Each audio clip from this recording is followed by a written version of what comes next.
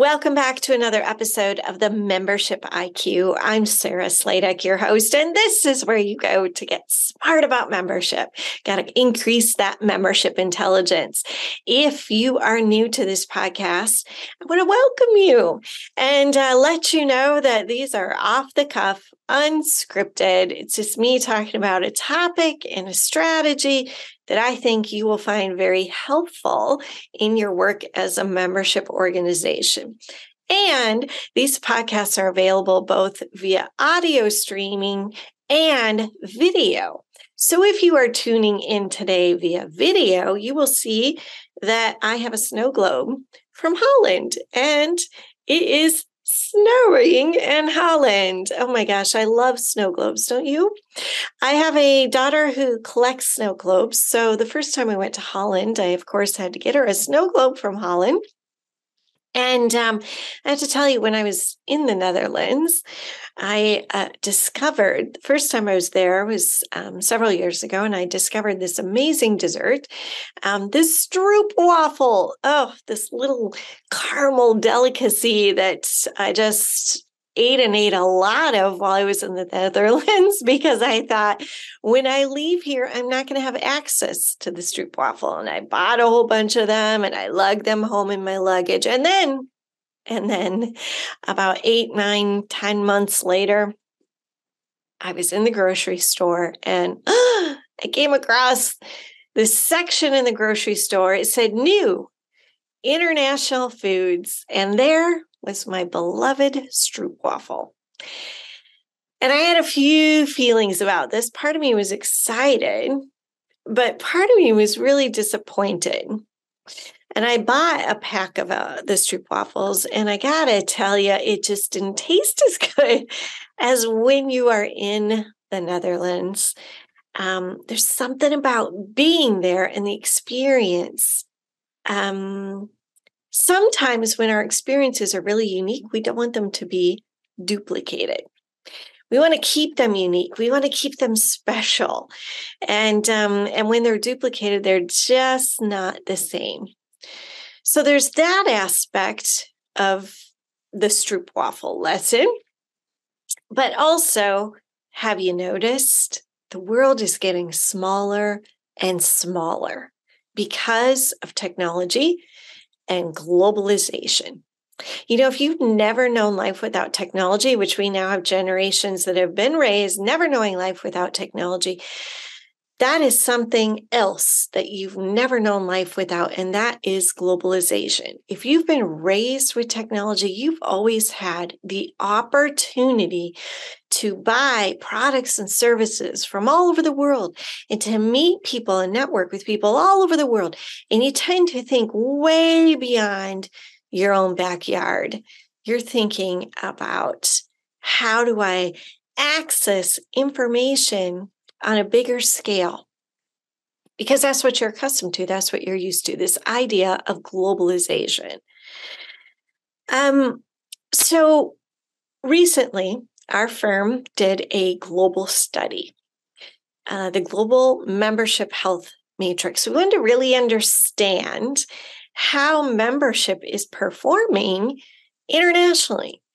We wanted to know, through both the lens of association leaders and staff and boards of directors, as well as via member experiences, how are our associations performing? Because we tend to often hear that, well, it really depends on region. We even hear this within national organizations.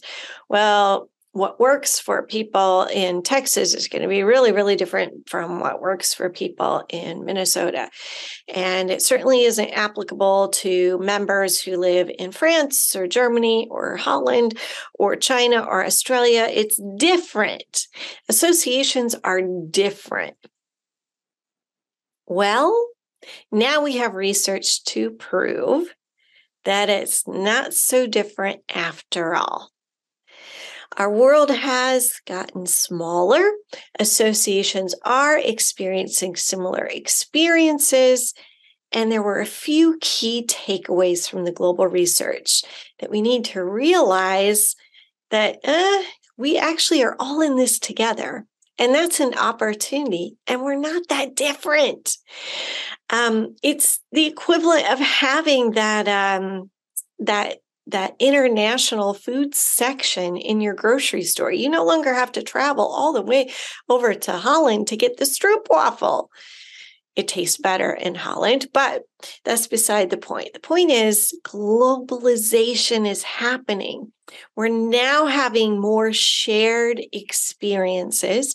It's now easier than ever to transport information, products, and services and experiences.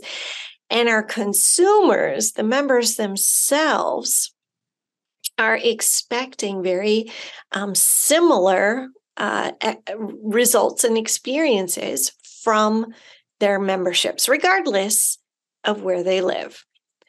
So two main key findings that I want to share with you today from this global research. They're really important. Number one, associations worldwide are experiencing difficulty engaging younger generations.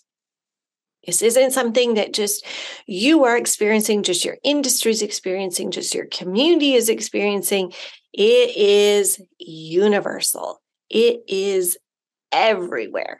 I've talked on this podcast about this before, about how the United Nations, for Pete's sake, ushered up a call to action a few years ago that said, we got to be looking at this youth situation. We've got to be working with youth, not for youth.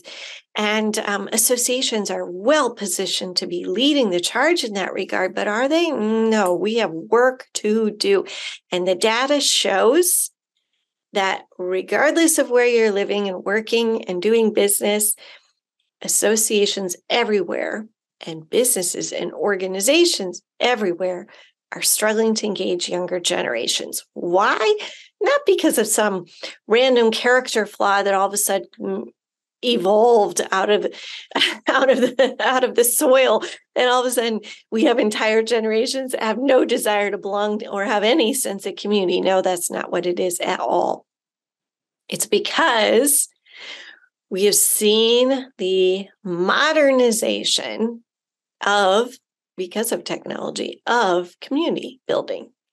What worked in the past isn't working anymore. So younger generations are saying, this doesn't really make sense to me. This doesn't appeal to me. It doesn't interest me.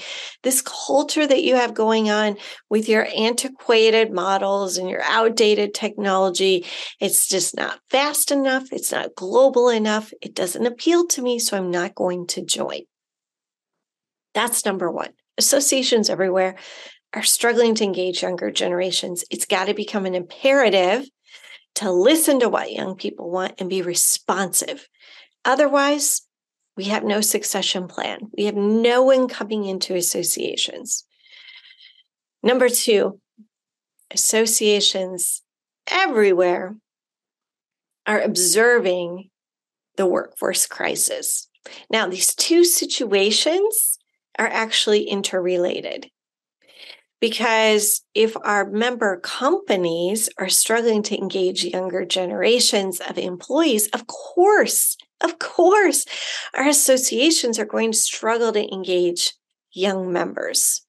The two are so interconnected, and we need to be paying attention to the trends.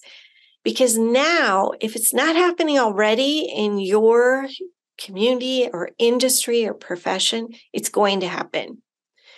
Now we have individuals ushering up a call to action to associations to say, we expect you to take the lead on workforce development. We expect you to provide training, help us bridge skill gaps, help us to find, recruit, and retain workers, help us to become the next generation employers of choice. Because clearly what worked in the past isn't working anymore. So it doesn't matter whether it's snowing in Holland or snowing in India or snowing in Australia or Canada or Timbuktu or Lubbock, Texas. It doesn't matter. We are all in this together, and associations everywhere are being called to modernize, prioritize, and meet the urgent needs of a changing marketplace. So it's time to stop thinking about that stroopwafel and get out there and make some real change happen. Change that is clearly happening everywhere. I'm Sarah Sladek. Thanks for tuning in.